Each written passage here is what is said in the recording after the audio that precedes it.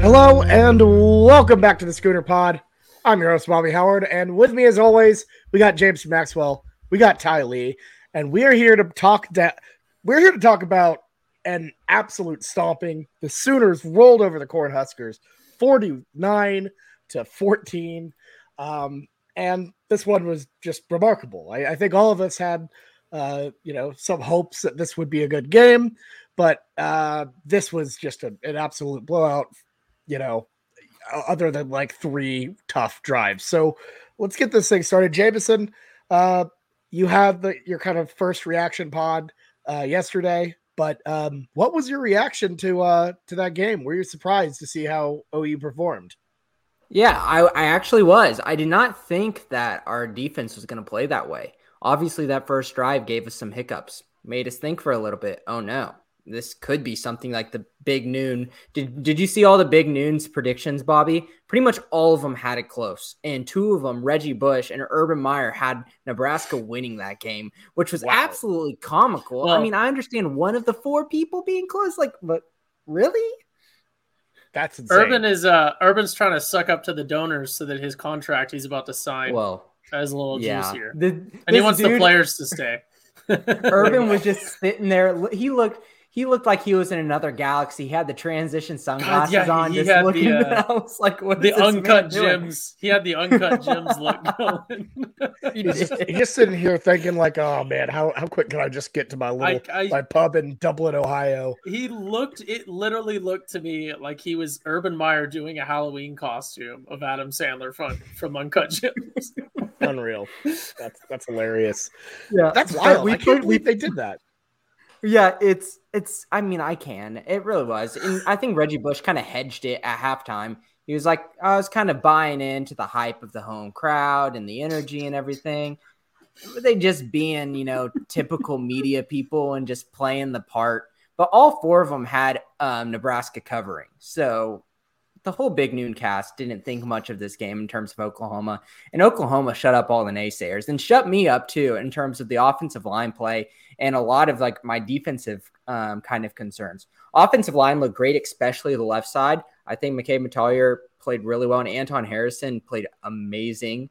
That kind of game is where NFL scouts will look at him as a possible high-end draft pick. And then the defense. I said that the past couple episodes, I'm not going to form an opinion on this defense that is legitimate until I see them versus a high-powered offense with skilled players like Nebraska, and we shut them down after that first drive. Oh, yeah, absolutely. And, that was something that, to me as well, like, Nebraska, obviously they have their faults. They have their issues. That is a broken, not very good football team. But up until, yesterday, their offense was always like the best part. They could always move the ball down the field. And that went across the board for every single game they played. But wow, that just an absolute dominating performance on defense. Absolutely stepped up. What Brenton Venables has been able to do in just a short offseason is remarkable. And you got to give a lot of credit to him, to Ted Roof, Miguel Chavis, all those guys just really have completely changed this defense around. Total 180 in just a short time. Ty, what'd you think? Yeah, I had a couple big things that jumped to mind, and fortunately, they're not super surface level, but they're good sort of teasers for what we're about to dive into. One was adjustments and our ability to adjust to people. Like we said, we started out really slow. We started out really slow last week as well, and obviously with a sample size of two, even including our first game, 3 games that were very, very weak opponents. And you certainly would not expect a team that just fired their head coach only days before to be able to have a coaching staff that can make in-game adjustments very well. But it seems like we are a team that is becoming very, very good, both defensively and especially offensively, at making in-game adjustments, which is really exciting because that's something that we've seen in the past 10 or so years with the teams that have been winning championships. They've been teams that have always known or have always been known to adjust really well. Think of it like the stereotypical Nick Saban teams that in close games, he will generally win the second half because he is able to adjust and his staffs are able to adjust. And then other than that, this is kind of a weird one. Not necessarily sure how much it applies, but I felt, at least from watching it, Bobby, I'm sure you'll be able to report a little bit more having gone, but I felt that there was a lot of respect with this game from outside viewership, even though it wasn't necessarily a lot of people, I guess, in the media. College Game Day kind of did the same. They were expecting it to be a little bit closer, which is in hindsight funny, especially considering all the Nebraska factors. But there was a lot of respect for the tradition and the history of this game from OU fans, from what I was seeing, and saw that from our viewer and listener responses, but then also just the national media and fans of the sport and fans of the other teams as well. But then respect from the teams on the field. We got to see what I will call 2.5 quarters of football game, because at like 7 minutes to go in the third, the game was over and it became a mutual practice time for both teams. And we sort of respected that. We definitely could have held them to 7. They earned that first 7. And, the guys that went out there and scored again earned their second 7, but it was backups and it was guys that normally don't get play on both sides of the ball for both teams out there getting some reps in. And the entire mood certainly on TV seemed like it shifted. And you could see a lot of coaching happening with Nebraska and their quarterback, or their backup quarterback as well, and some of their other guys, and the same on OU side. And there was that mutual respect of hey, we've got this. We're not going to continue to run up the score on you guys. We were trying not to score actively a lot of the time, and just getting people reps. And I think respect is a good one-word summary for this game. Respect what OU did, respect our performance, and respect the rivalry, and the teams respected each other. It was beautiful to see. Yeah, no, I think the respect factor absolutely there. And I think to me as well, like it was clear that Nebraska really, they still, and OU both still cared about this rivalry. I think there was a question. We talked about this last week. Does this rivalry still really mean anything? Does it have any bearing? And it's clear being in Lincoln that entire weekend that it's something that they missed, that they really appreciated. The respect was off the charts, especially on the fan side of things. Nebraska has one of the best fan bases in college football, hands down. The amount of just random fans being like, oh, it's good to see you all again. And even after the game, being like, y'all played a really good game. Congratulations. Just genuinely like super nice about everything, super complimentary towards OU. It was awesome. The in-game presentation as well. Obviously, like the intro they ran essentially was an intro for OU and Nebraska, kind of talking about both teams like legends side by side. So it'd be like Switzer and Osborne and all these legends next to each other. I'm like, this is a little nice, but okay, It felt like they put a lot into the presentation of welcoming OU back, and that's something I thought that was really cool. It's truly just a special, different place. And I highly, highly recommend to any OU fans who didn't make the trip this year, on the return trip, I believe in 2030, definitely try to make that, because this is a special, special game, a special place, awesome town. I absolutely loved it. But no, that respect factor though, I think you're right.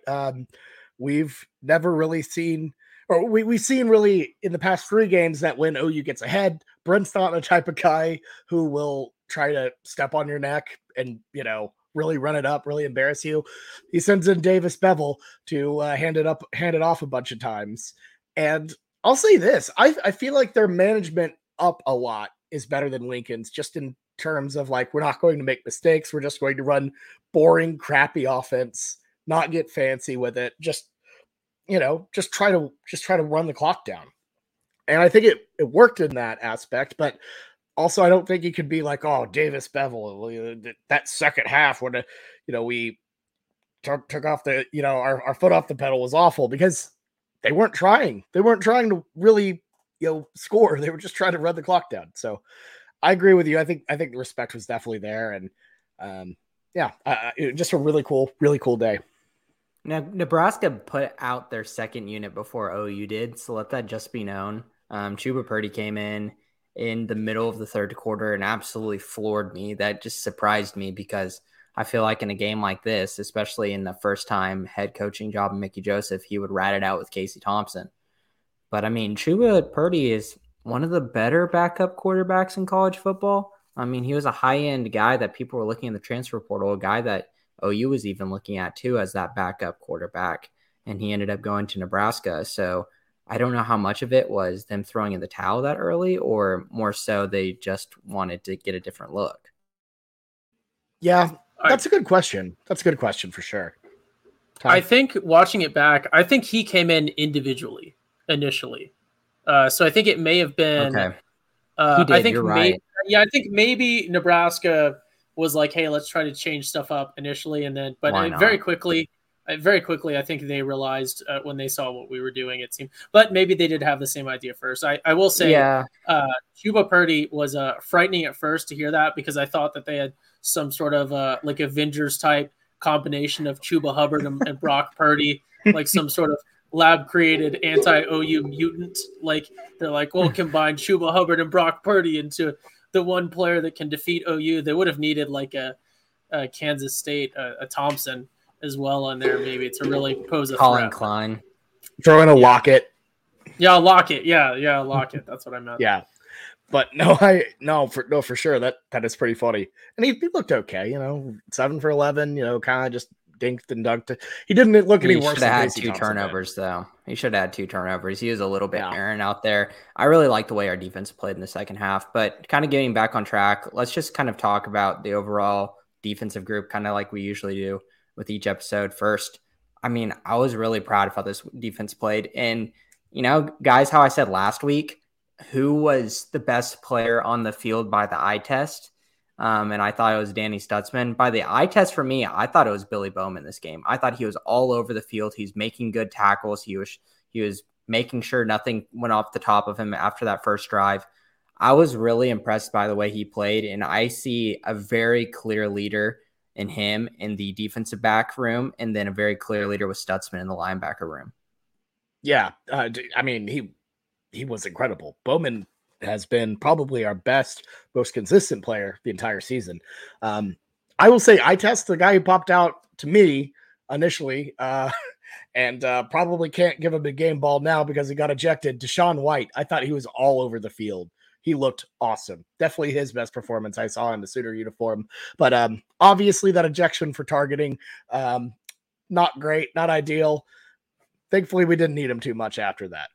It's kind of a blessing, though, because Jaron Kanek coming in at that cheetah position behind him, overtaking Justin Harrington. Man, did he look fire in that rest of the game.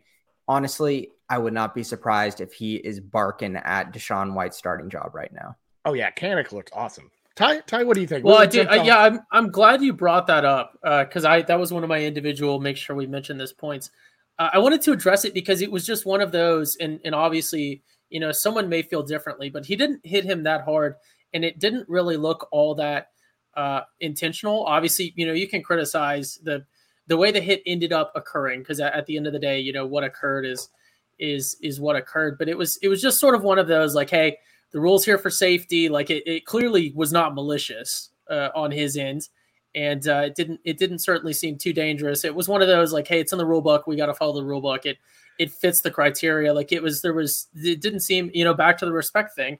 There didn't seem to be much sort of animosity there or anything. So it did certainly seem to me like he was going in and sort of, it's a very quick game, the football, as those that watch it know, but it seemed like he just sort of had slightly misjudged the distance and the angle that he was approaching from, because if you watch it, his head is coming up as he's actually initiating the contact. And he was just sort of in the motion, and it was like sort of a bang bang play, but just enough that it was negative. But he had a game for getting ejected, still was tied for the lead in solo tackles, and I think he was third or fourth on overall tackles, even before getting ejected from the game. So that was, who knows what his stats would have looked like if he continued. And it almost makes me, not to doubt the person that came in place of him, but it almost makes me think that maybe that position specifically was really able to outperform, I guess, whoever they would have been typically matching up with on Nebraska's O-line. In a lot of situations, because if you put anyone in the same position and they're sort of overperforming more than they usually do, it might be the other side of the map and the moves that they're making. But excellent game by both guys. Oh, absolutely. And I think the biggest thing is that Nebraska offensive line was just utterly atrocious, awful. awful offensive line performance from them. And, I got to say, OU's defense just ran wild on them. And, I don't know what was going on there, but, essentially after that first Nebraska drive, they were just all over Casey Thompson, all over that backfield. It was really awesome to watch. Jaron Kanek led the team with 10 tackles total, but yeah, you're right. Deshaun White shared second place with Key Lawrence and David Agwebu, both having 6. And then he shared the lead for solo tackles with 4 with Key Lawrence. So definitely great performance. Ty, what did you think about Bowman? His performance? I know me and Jameson kind of talked about it a little bit, but your thoughts? Yeah, he had another just a really solid game. And this one I think maybe is the more indicative one of performances down the road, because like we talked about, this was the numbers, I guess, sort of bear it out, and obviously a lot of unfortunate circumstances and extenuating circumstances for Nebraska. But this was the best offense that we've seen so far, and this is a team that has been really stumbling this year, but you can't discount last year where they did perform admirably in a lot of situations. And, Casey Thompson, a guy who he's never beaten OU, but he's given us fits plenty of times. And it was really good to see. So it's really good to see this sort of upward trajectory, and actually like our schedule as I look at it right now for Bowman and for everyone on the OU defense, because we have it's almost like curriculum style, I would say. And I'm not trying to be too much of a homer. I know we're going to get kicked in the teeth at some point, and we're going to have some gut punches. They come down the road, but we have a schedule right now that is very conducive towards we're easing into things, and we're almost seeing one, if you're looking at it from the defensive side, we're seeing sort of one threat easy at a time. We're getting those practice problems in, and this was sort of our practice problem, quarterbacks that can maybe give us fits in some situations, and we performed really well. And right before I hand it off to you guys, I feel like he gets forgotten because we have so many new names that are really performing, but Ogwebu, another good game. All the linebackers having good games. He's been a guy that we've seen for a couple years on OU, and he's continuing to perform. I think it's just sort of getting overshadowed storyline wise because we have these flashy new names that are coming out here, like Danny Stutzman. I think that's very fair. Yeah, really good game from Agwebu as well. Jameson also wanted to mention a name that I kind of mentioned a little bit there. Key Lawrence. He has been kind of missing some time with injuries. We weren't sure if he'd play, but he got the green light, and I thought he played very well. Your thoughts? Yeah, I wouldn't be surprised if he slotted into the starting lineup back where he was in the first game in this next game versus Kansas State on Saturday. He didn't get the start with Justin Broyles being in that spot to start the game, and then he finished it out. And I thought the way he played in the second half, he was playing like one of the best players on the field. He should have had 2 interceptions. He got 1, but he should have had 2 versus Chuba. And it just seems like he's a difference maker out there. I think Justin Broyles is a great guy. He's a high energy guy, great leader. He does what he needs to do, but Key Lawrence can be a difference maker on the defense. And to have those type of guys, especially opposite another guy that's been passing my eye test right now, and Billy Bowman, I think that's our most pinnacle safety group. I'm very curious to see what we do coming in with starting lineups on Saturday versus K-State. Yeah. And I think it's pretty cool that we're now in a position where it's you can switch it up, where there are questions about who will play, simply because we have a lot of good players now, a lot of good performers, rather than, we just got to throw him in there because he's the best option we have. The good old Buki era, I suppose. But yeah, I don't know. Very good. Oh, I miss those days. Those were the fun days. Every podcast was an adventure in the Buki era. Oh yes, it was. We love. Do as we move on. I do want to touch on real quick a point you just made, Bobby. I don't know necessarily that we have anyone that is really super standout on the defense. I don't know if we have like a guy that's going to eventually end up being a sort of a big NFL performer or prospect. Obviously, anything can happen, but especially not this year. I'm trying to think of the right term, but there is tremendous depth within the defense. It's everyone is at a very consistent level, and none of it is really disappointing. Everyone is, I would say, good. I would rate everyone as good if we're going back to the letter grades that we like to use. I think no one on the defense right now has below a B, certainly. So that is really, really good, because I would much rather, and I'm sure people that know a lot more about football than I would agree, I would much rather have an entire defense where everyone is good than a defense where, one side of the field is great, the other side of the field is really questionable. That goes back to my classic, it's better to be a wide receiver number 2 at the college level, because a lot of defenses are forced into this. Here's our best guy, we'll match up with their best guy and then hope for the best with the rest situation. When it comes to defensive matchups, it's a tremendous advantage for us if we have a depth and a parity of skill across the board. It eases planning and scheming, and it makes things like injuries much less significant. So I think that's an advantage. I think a lot of people say, "Oh, I'm not seeing a whole lot of standout stars," but I'm seeing maybe not a whole bunch of standout stars. We might not have a North Star, but we certainly have a constellation of stars that are bright enough to lead the way. We have a Big Dipper. Yeah, I like it. And I think that's kind of indicative of what this OU team as a whole is. It's not as, flashy, as star heavy. I don't think they're, Gabriel, for example, is a guy who could win a Heisman. But the thing is, throw the flash out. It doesn't matter. What this team has is balance. They are pretty dang good at every single aspect of the game, from offense, defense, special teams now has taken a shine, and we'll talk about them a little bit later. But I think consistency, overall balance is something that really shines through on this team. And I think it's an absolute strength. Yeah, they don't have the flashiest guys. Just look at the preseason, all Big 12 teams, I think OU and Kansas both had one, and that was it. But at the end of the day, I feel like the unit as a whole feels quite a bit better than it was last year. Despite the lack of, I guess, like you said, lack of stars. It's a good damn constellation for sure. Yeah. I think that's probably the best way to say it.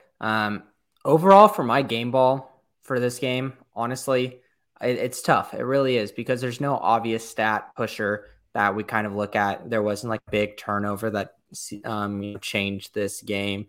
It was kind of just cruise controlling. And I thought that Billy Bowman looked the best in terms of the eye test in the first half. And that's what I think means the most in terms of who deserved the game ball, because the game was won in the first half.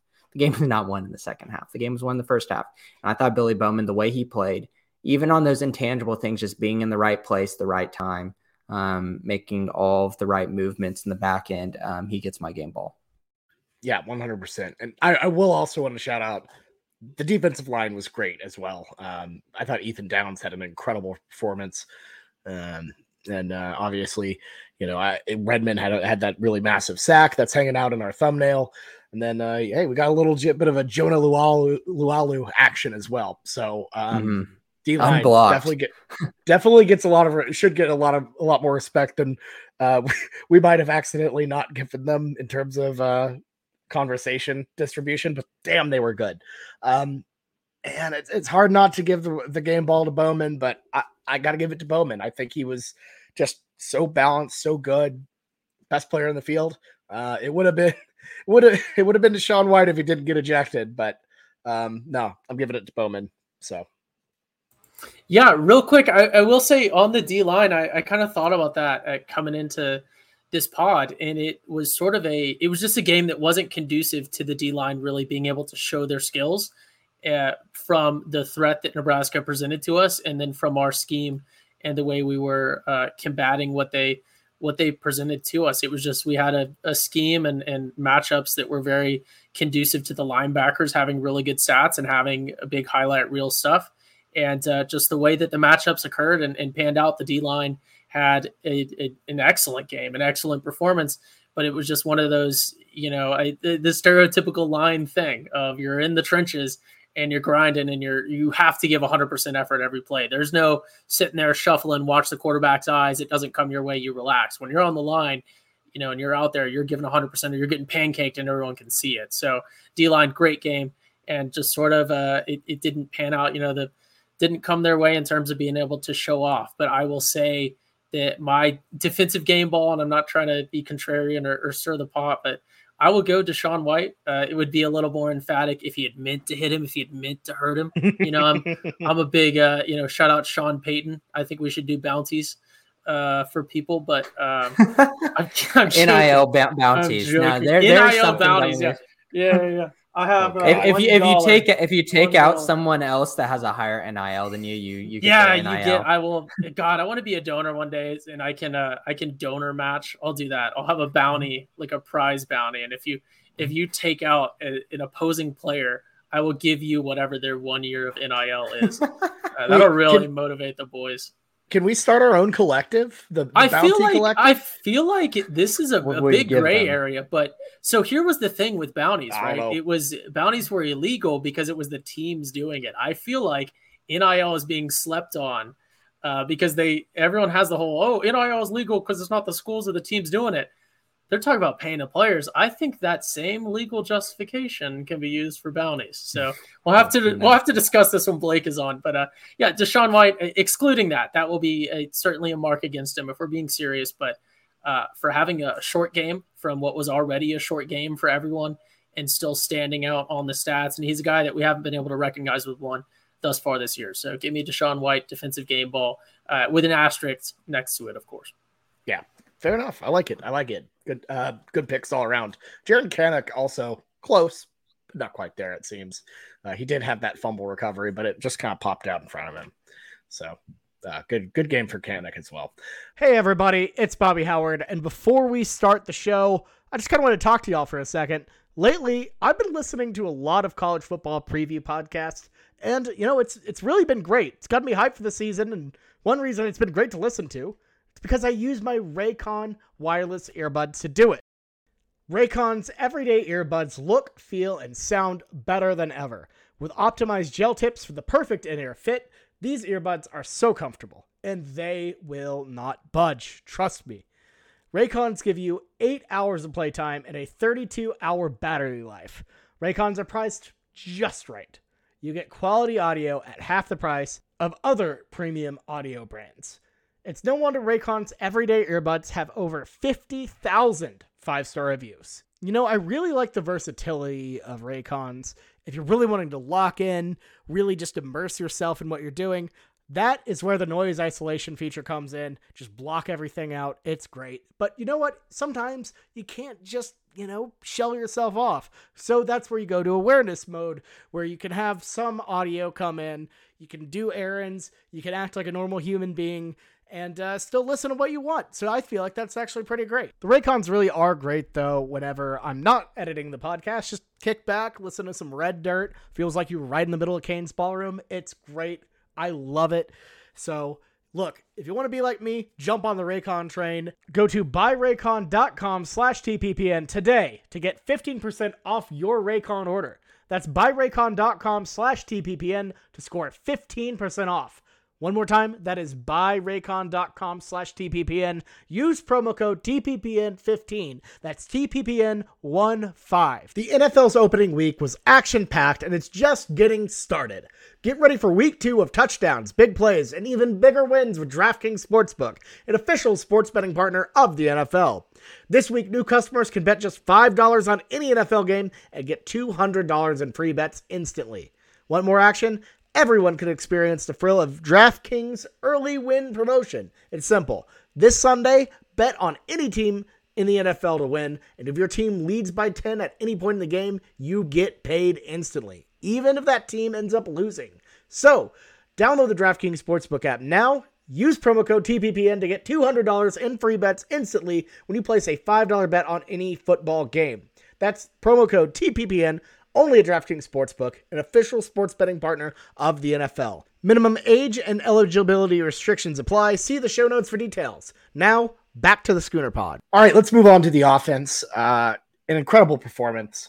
Beyond that, kind of nervy first drive where I feel like, honestly, the atmosphere was incredible. It I think, really kind of was something OU as a whole had to overcome because it was loud. It was noisy, but they had the wherewithal to, bounce back on it, make big plays. That Dylan Gabriel run was wild. But overall, great performance. 49 points, could have been way, way more. And let's just start it. Let's just start with the man behind the center, Gabriel. So Jameson, first of all, I didn't know he could run like that. I don't know if he knew he could run like that, but what were your thoughts on Gabriel's game? Certainly, I think the best performance we've seen him in a Sooner uniform. And I don't know how would you grade it, or how would you look at it? I'd give it a B plus. I wouldn't give it an A just yet because there are still some of those misfires that he had where I've been kind of questioning his accuracy that he still had. But he had a couple of balls that were right on the money. I think the deep ball to Marvin Mims that got the pass interference was a beautiful ball and was right in the breadbasket if it wasn't interfered with. And that QB draw play, the first thing that went to my head, and I know I saw a lot of other people had the same thought in my head whenever I was on Twitter, is Jeff Lebby just going to call it like he's Matt Corral? Like, that's a Matt Corral play that we saw millions and millions and millions of times at Ole Miss. And I don't think, Dylan Gabriel is not like that, but he shows he can. He was aggressive with that run. He didn't want to go down. He rode the sideline. He cut inside. Like, he's a runner that can. He's not the best runner, but he showed he has that can part of the running. He's like the little engine that could, he just keeps pushing on. And I think that's admirable. I think he's a competitor, but you're right. There are issues. Like, I feel like he kept throwing a little too high. He was missing guys a little high there. Really bad ones. Yeah. Yeah. But for every bad play like that, there's at least like two that are just absolute dimes. That for me, that touchdown to Weiss, I believe that was his last touchdown. Just absolutely on a rope to the man. It was beautiful. The only place you could throw it to, he had to throw that a little bit behind and low, and it was right then and there. It's just a consistency thing with him. Yeah, and I think that just that's something that I feel like we've seen him be more consistent. Like, the consistency has grown. It's just definitely not there yet. So I don't know. It was encouraging to me, especially on the road, tough environment. But I'm with you. He's not a finished product yet. Ty, what did you think about Gabriel's game? Yeah, so I want to say this as respectfully as possible, but I think analogies are a good way of describing things, especially on the medium that we discuss things. And I think sometimes analogies can be taken incorrectly. But one of the things, or analogies can sometimes seem to be a bit more disrespectful than they're intended to be. And a lot of the times I do mean much disrespect to the players that we talk about. And I will tell this to their faces if I see them on campus, just to clarify. Okay. But Dylan Gabriel, I say this with respect. It's very much helped me watching the game and sort of helped my understanding of our offense. And I think maybe to some extent he might not think about it this way, but I think Lebby, looking at the way he schemes, may think about it this way. When I look at Dylan Gabriel, I had this idea of the stereotypical OU quarterback, like we've been talking about, the guy that's going to be at the Heisman ceremony, whether he's the favorite or the not, because he's going to be doing electric things. He's going to have great performances. He's going to be the chippy, plucky guy pulling out the Sooner magic. I mean, Baker Mayfield, in my mind, is the stereotypical OU quarterback. I think, I'm not saying he's the best, but I see, even going back to Bradford and guys before, you see that sort of same archetype in a lot of ways. Dylan Gabriel, when I was trying to think of him as a stereotypical OU quarterback and fit him into that box and that archetype, just wasn't working.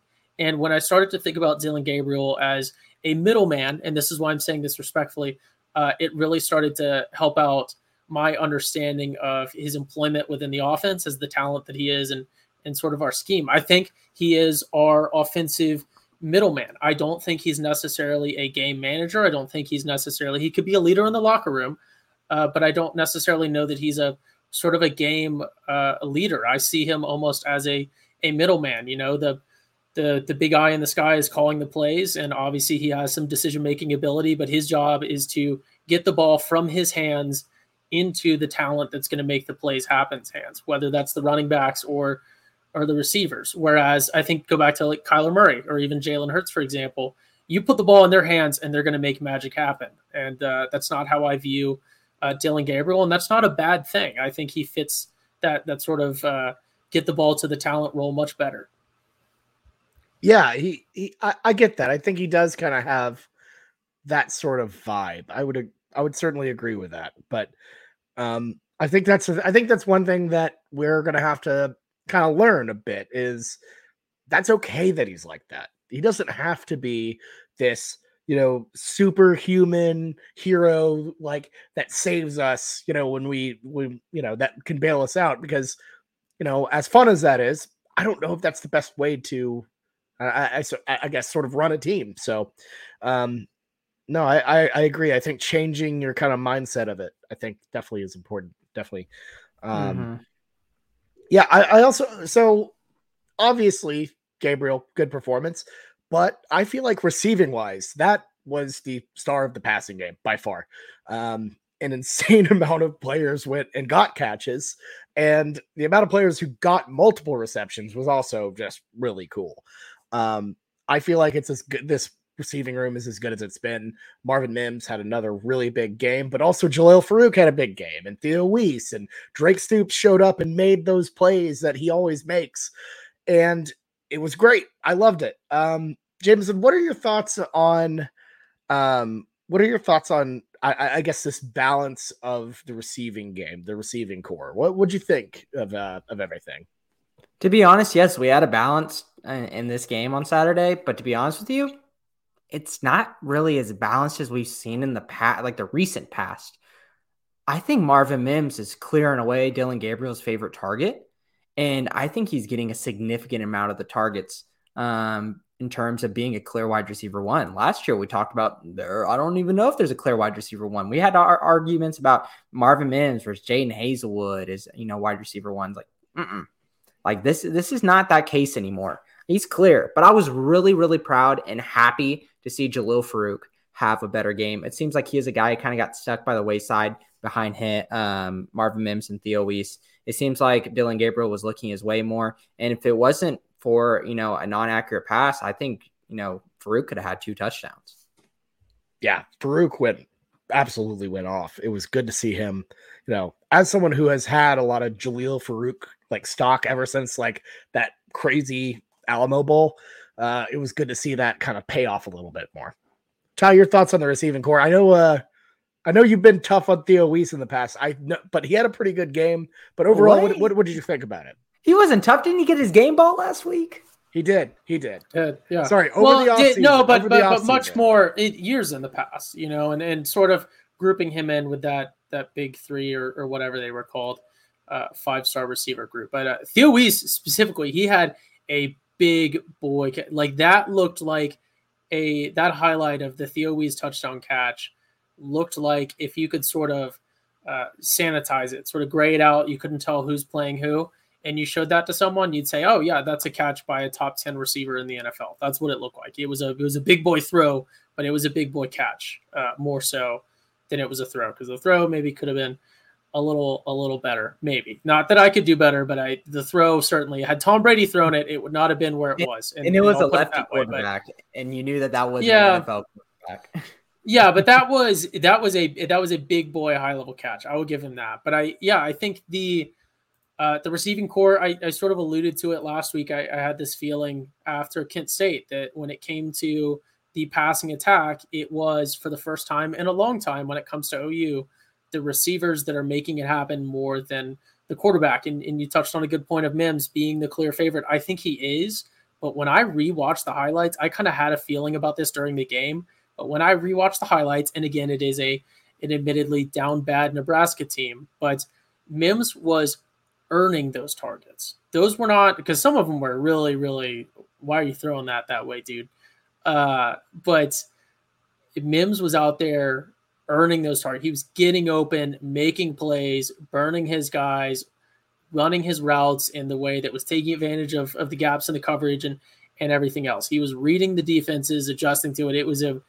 It was, the numbers almost don't bear it out, but I think it was another masterclass in being a really, really high level, top 25 team in college football receiver. I don't know if he's a top 25 receiver in college football, but he looks like a WR number 1 on a top 25 or top 10 team. He looks the part, and he's got an excellent ensemble of receivers behind him. I think we were sort of artificially creating targets for Farouk, like we mentioned. I think in terms of the scheme, sort of putting him out there, putting him in positions where we're like, hey, let's put him in a position where we know he's going to get open, give him some targets, and see how he plays in a game. And I think that was occurring while this was still a game. Like we talked about, it sort of turned into a free practice or a friendly scrimmage towards the end, respectfully. But I think Farouk, I think there was very clearly a deliberate decision by the coaching staff to say, hey, let's get him out there, play him more a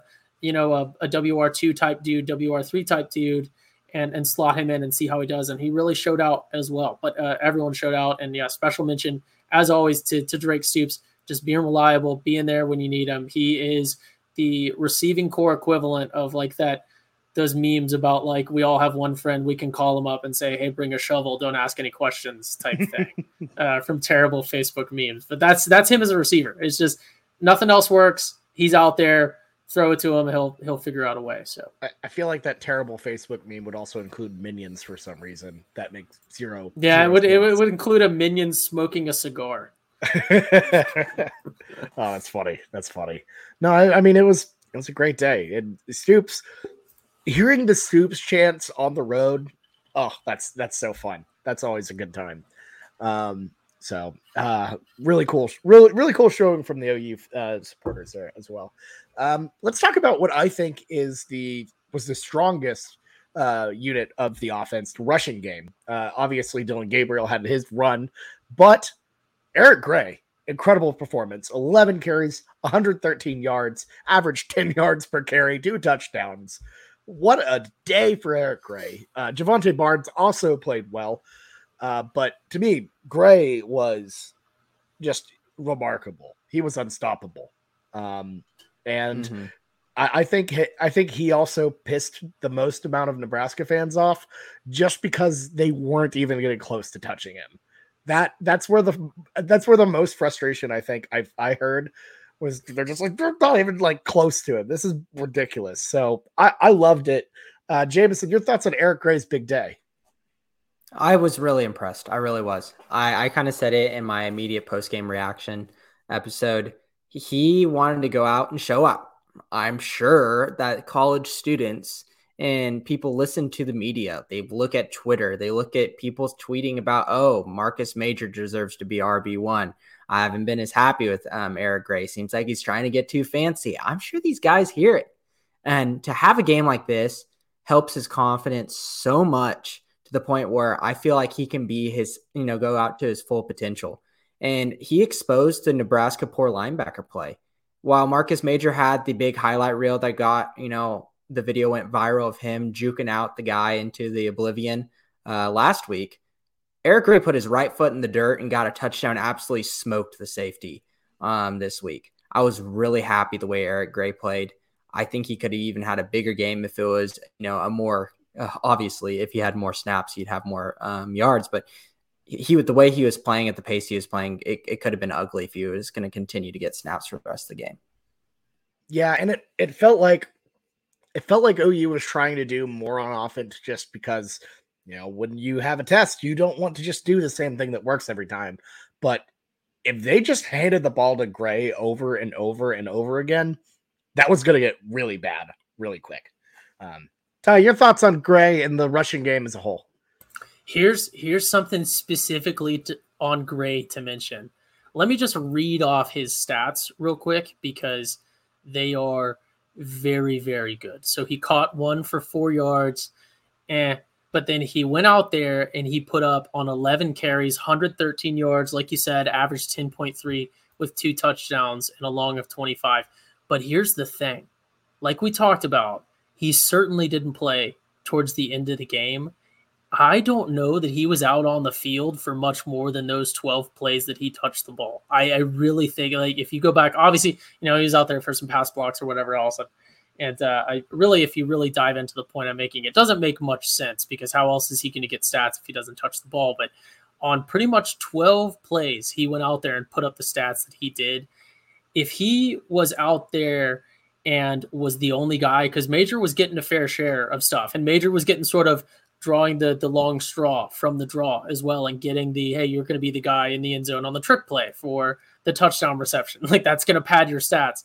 obviously, and I'll talk about Major here in a second, I'm sure we all will, but keeping it on Gray, he got 12 opportunities to show what he could do, and he showed out. Had he been the main dude, because he was, what I'm saying is he was splitting time for the 2.5 quarters that he was out there. I think it was a pretty even 50-50 split. Gray is clearly the RB1. I don't think anyone actually making decisions at OU has any doubts about that.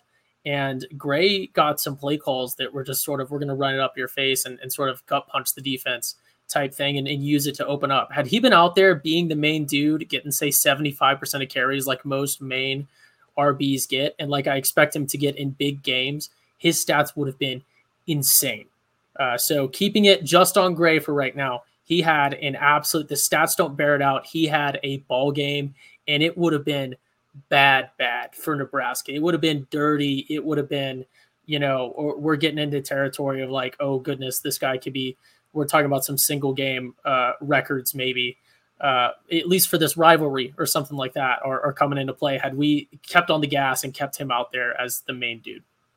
I believe rivalry-wise, this was one of the best rushing performances, if not the best rushing performance OU has ever had in Lincoln. I saw, or my friend Thomas on the drive back mentioned something like that, but I can't cite it exactly. Thomas, 100% reliable, trustworthy.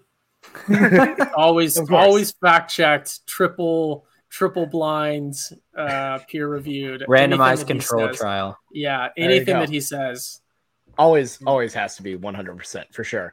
But no, I mean, it was really good. And Gray got the least of the bell cow backs. So not Gabriel or, like Davis Bevel, just of people who are the legitimate running backs. He got the least amount of carries behind Major and Barnes. So yeah, he could have done a lot more. And it's exciting. It's exciting, and it should be scary for everybody else in the Big 12. That's for sure. Let's talk about Major, because I think Javonte Barnes mainly got his burn in garbage time. What do you think about Major's performance, Jameson? Same old.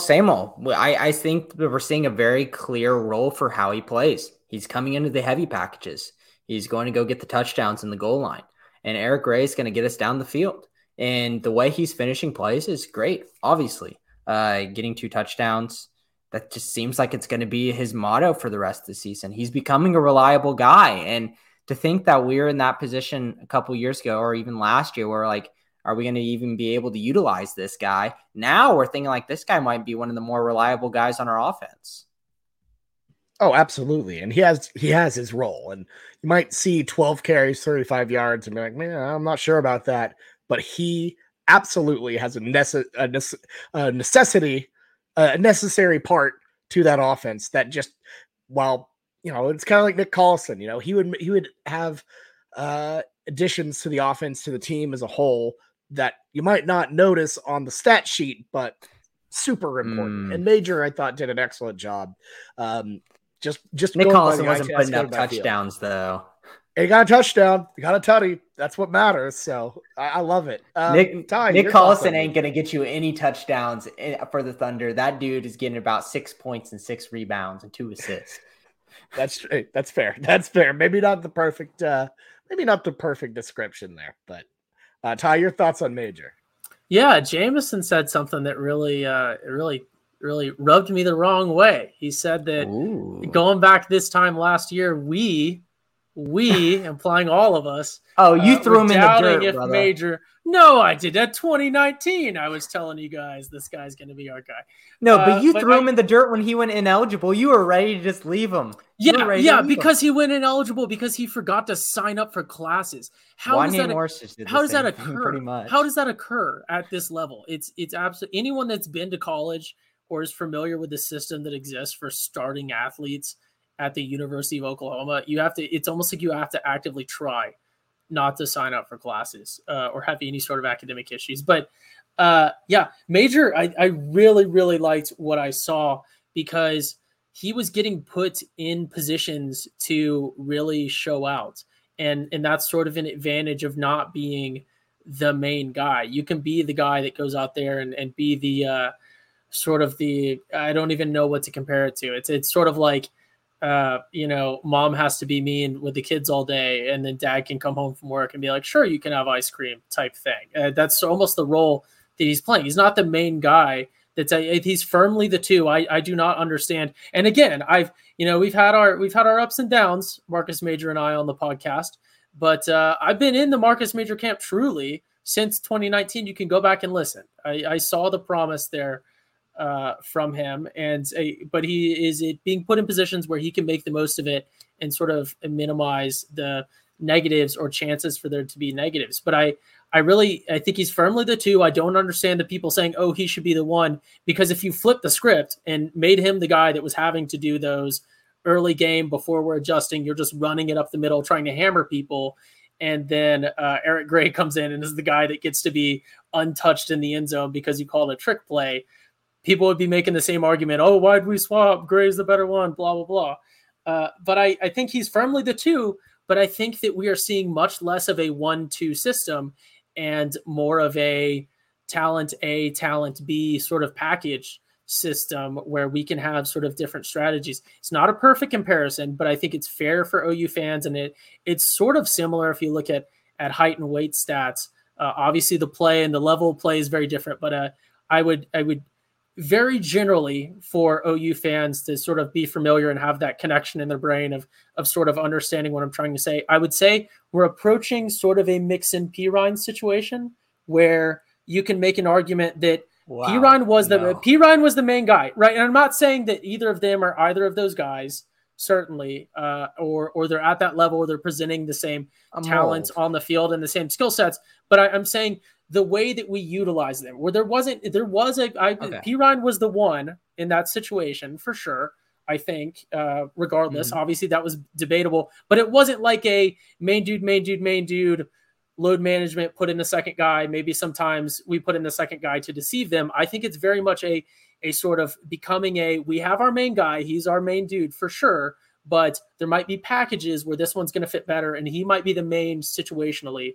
And I think we're looking at more of a package situation than a 1-2 situation is I think that's the best way to say what I'm thinking. Yeah. And I would also like to say, talking about packages, that where are we going to go with this one, Bobby? Well, oh man, that came off wrong. I was not going to go. No, I wasn't going that direction, but speaking of like that heavy package, goodness. No, hear me out. That right after that, I believe when they ruled Mims out of the one, and they had that long review, that first kind of play right back to scrimmage, Nebraska immediately called a timeout to reset because they were freaked out. That lineup we put up where we had Chris Murray in the backfield with Braden Willis and then Major, like, I wanted to see what the hell was going on with that. That looked wild. Yeah, they were wilding out there. Honestly, we were just toying around in that first half. I feel like we'd be remiss not to mention the play where Braden Willis threw a touchdown. And obviously there's historical impacts of that, but me with my recruiting angle, let the tight end show out. Malachi Coleman's watching. Lincoln, Nebraska recruit between us and Nebraska. He's watching this game extremely close. And he's seeing how much the tight end's playing well and Braden Willis and seeing how much fun he can probably have in this offense to even throw a pass. Like, after that game, Nebraska's got a really uphill battle to try to hold him and keep him in state, because I don't see a clear future with that program where they can sell him anything. Yeah, I mean, not only did they just flat out show him, hey, we let a tight end for a pass, you'll have fun here, but Nebraska doesn't have a head coach. They don't have a hire. They don't have anyone hired, and they won't likely have anything really set for a couple months. Who's recruiting him? Like, I guess Mickey Joseph, but like, still, you don't know if he's gonna have a job. Probably not. We learned that likable doesn't always mean talented. Yeah. I understand that this is just one game. This is his first game coaching in D1, but just because the team was extremely behind him and they were going to go out and fight for him doesn't mean that he is talented enough to make a game plan to shut down OU.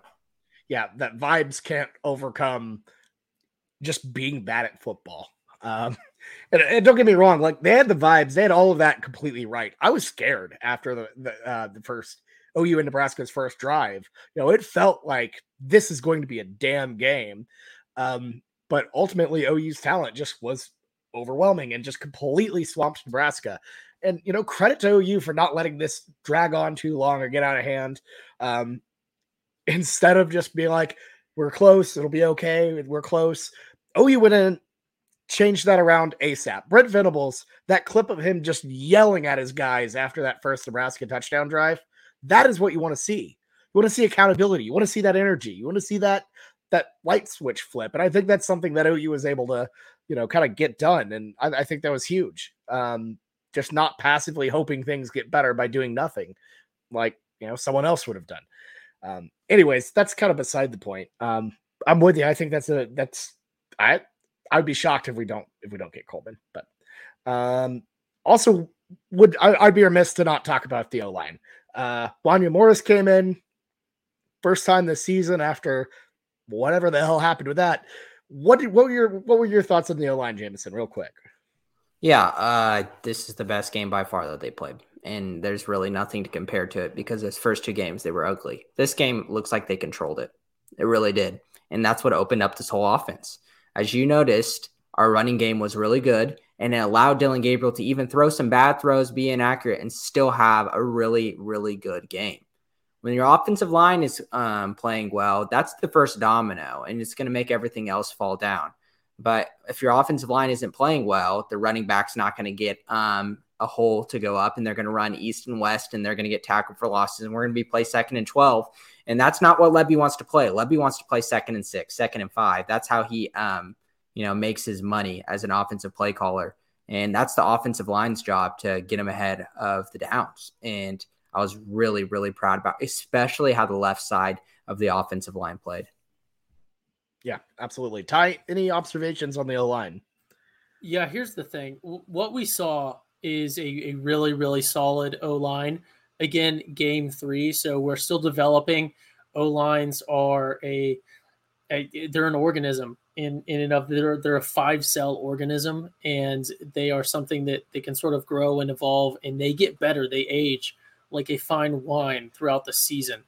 Obviously, injuries and some other things can play into that, and the grind goes on. But much like the dynamic between a quarterback and his receivers and timing, O-lines, they really sort of that edge sharpens as they go on. So I'm very excited to see where we are at.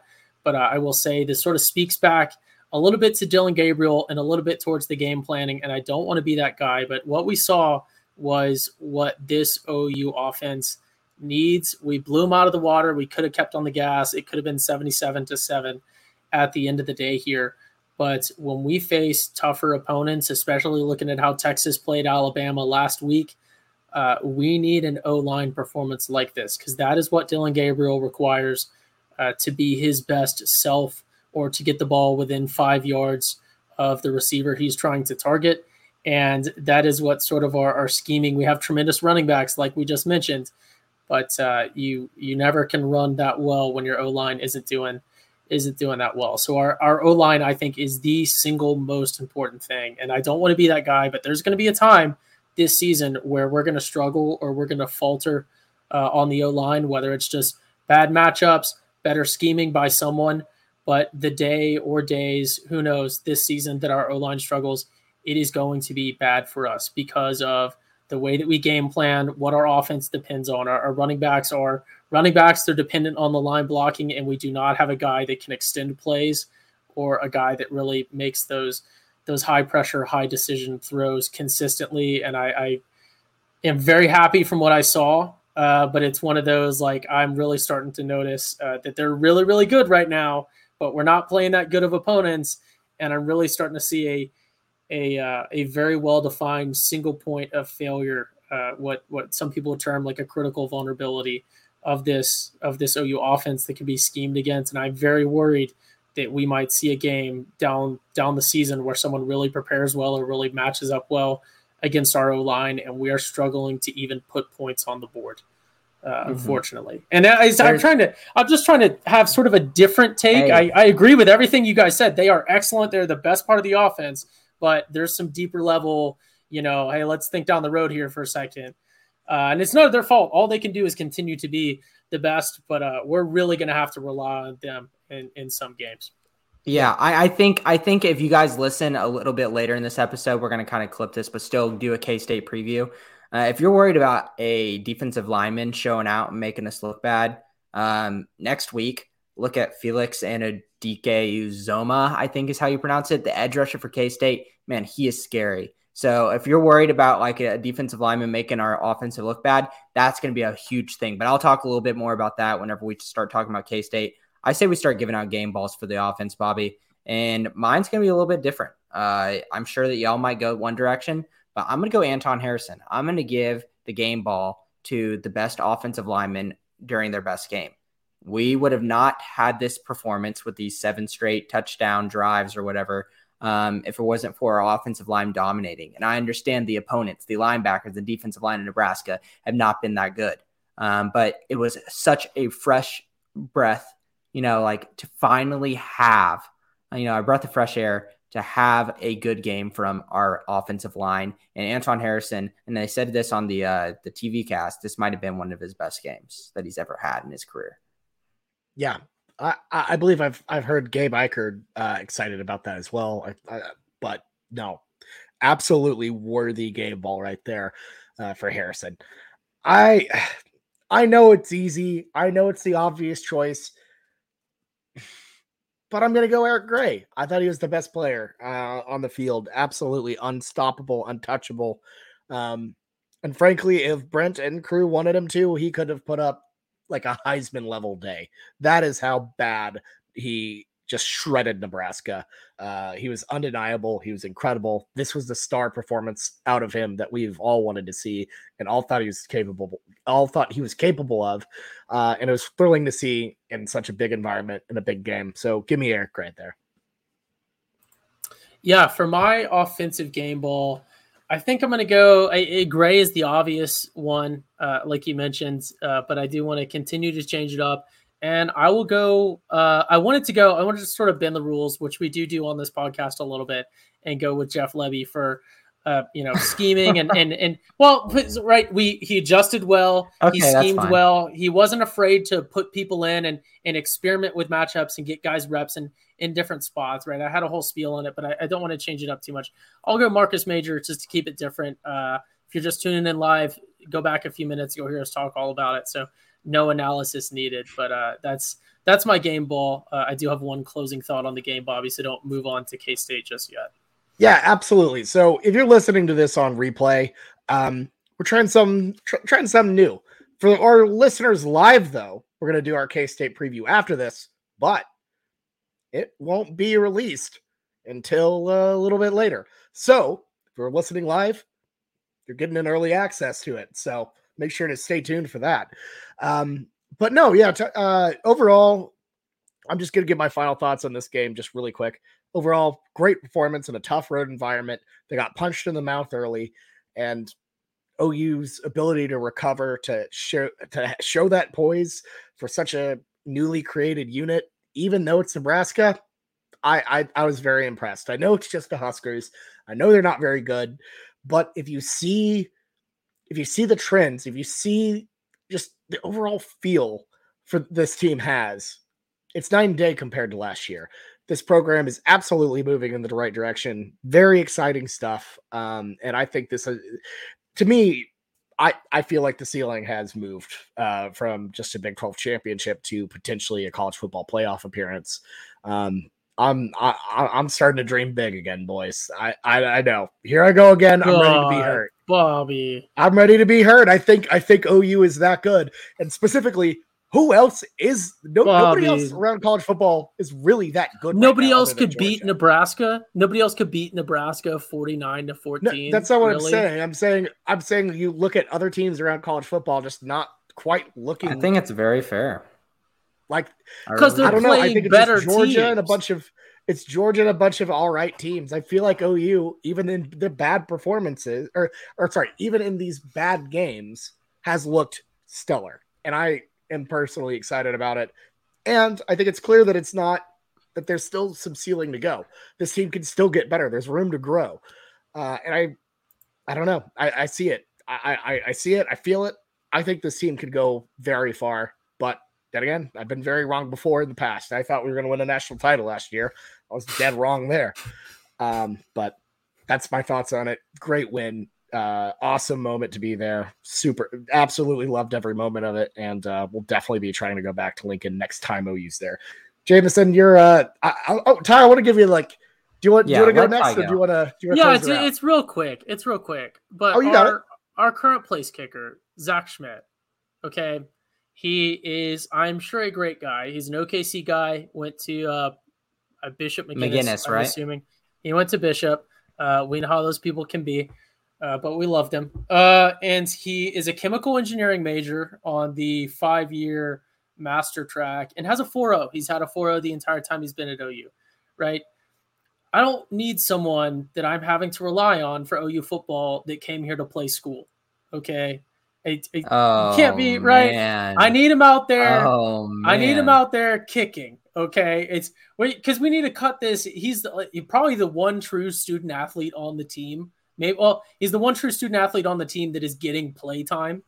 And he is a kicker, but come on, right? We can pretend that people are student athletes and going to class and stuff. It's not what we need at this level of football and the level we're trying to get at, right? We need the dude that ain't come here to play school, that can't read, that has never stepped foot in Dale Hall, doesn't know what Dale Hall is, doesn't know where the biz is, doesn't know where the library is. The only thing he knows is where the freshman dorm is for athletes so that he can go there, where the freshman dorm is for non-athletes so that he can go there with people that he meets at the bars, and where the practice facility is, and where the bus picks him up, and where to eat, which is thankfully co-located with their dorms to keep it simple for them. I don't need a dude that's a 4.0 chemical engineering major taking master's classes and is like, oh, I'm going to be a contributing member to the GDP and make this nation a better place by paying my taxes and supporting everyone. If you're going to go miss field goals against Nebraska that are from like the 42 or something.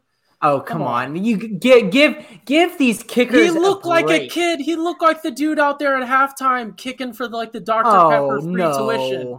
No, it wasn't that.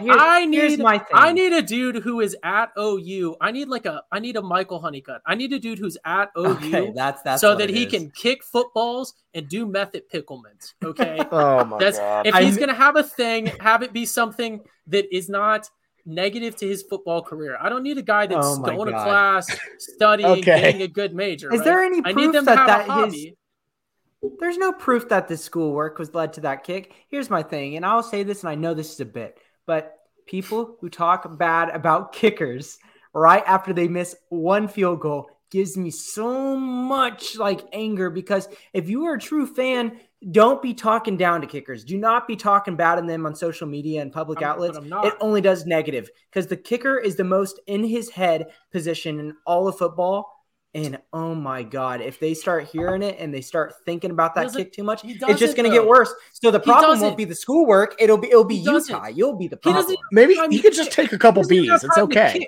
You tell me he's reading. He's not on Twitter all day with a 4.0 as a chemical engineering major. If he doesn't even have time to kick, how is he going to to go read all these? Gosh. You can be on Twitter a lot. That's the thing. Okay, right. And am I a fan? Kind of OU football, but I will never be a fan of anyone that went to Bishop McGinnis. I want that on the record, preserved for posterity. There you go. It needs to be preserved in continuum. I can barely tolerate the people that went to Heritage Hall. So, fair enough. All right, there we go. That's one way to end it. Jameson, any final words on Nebraska? Are we ready to move on? No, I really hope that a lot of these people that were a little bit negative can find a little bit positive in this team now. I'm still skeptical, but I'm not negative of this team. I'm skeptical because I still have a lot to learn, but this defense, I'm buying in. I'm buying stock now. Fair enough. Well, if you're listening live, we're going to be talking about K-State right now. If you're listening on replay, keep an eye for it in your pod feeds or check us out on YouTube.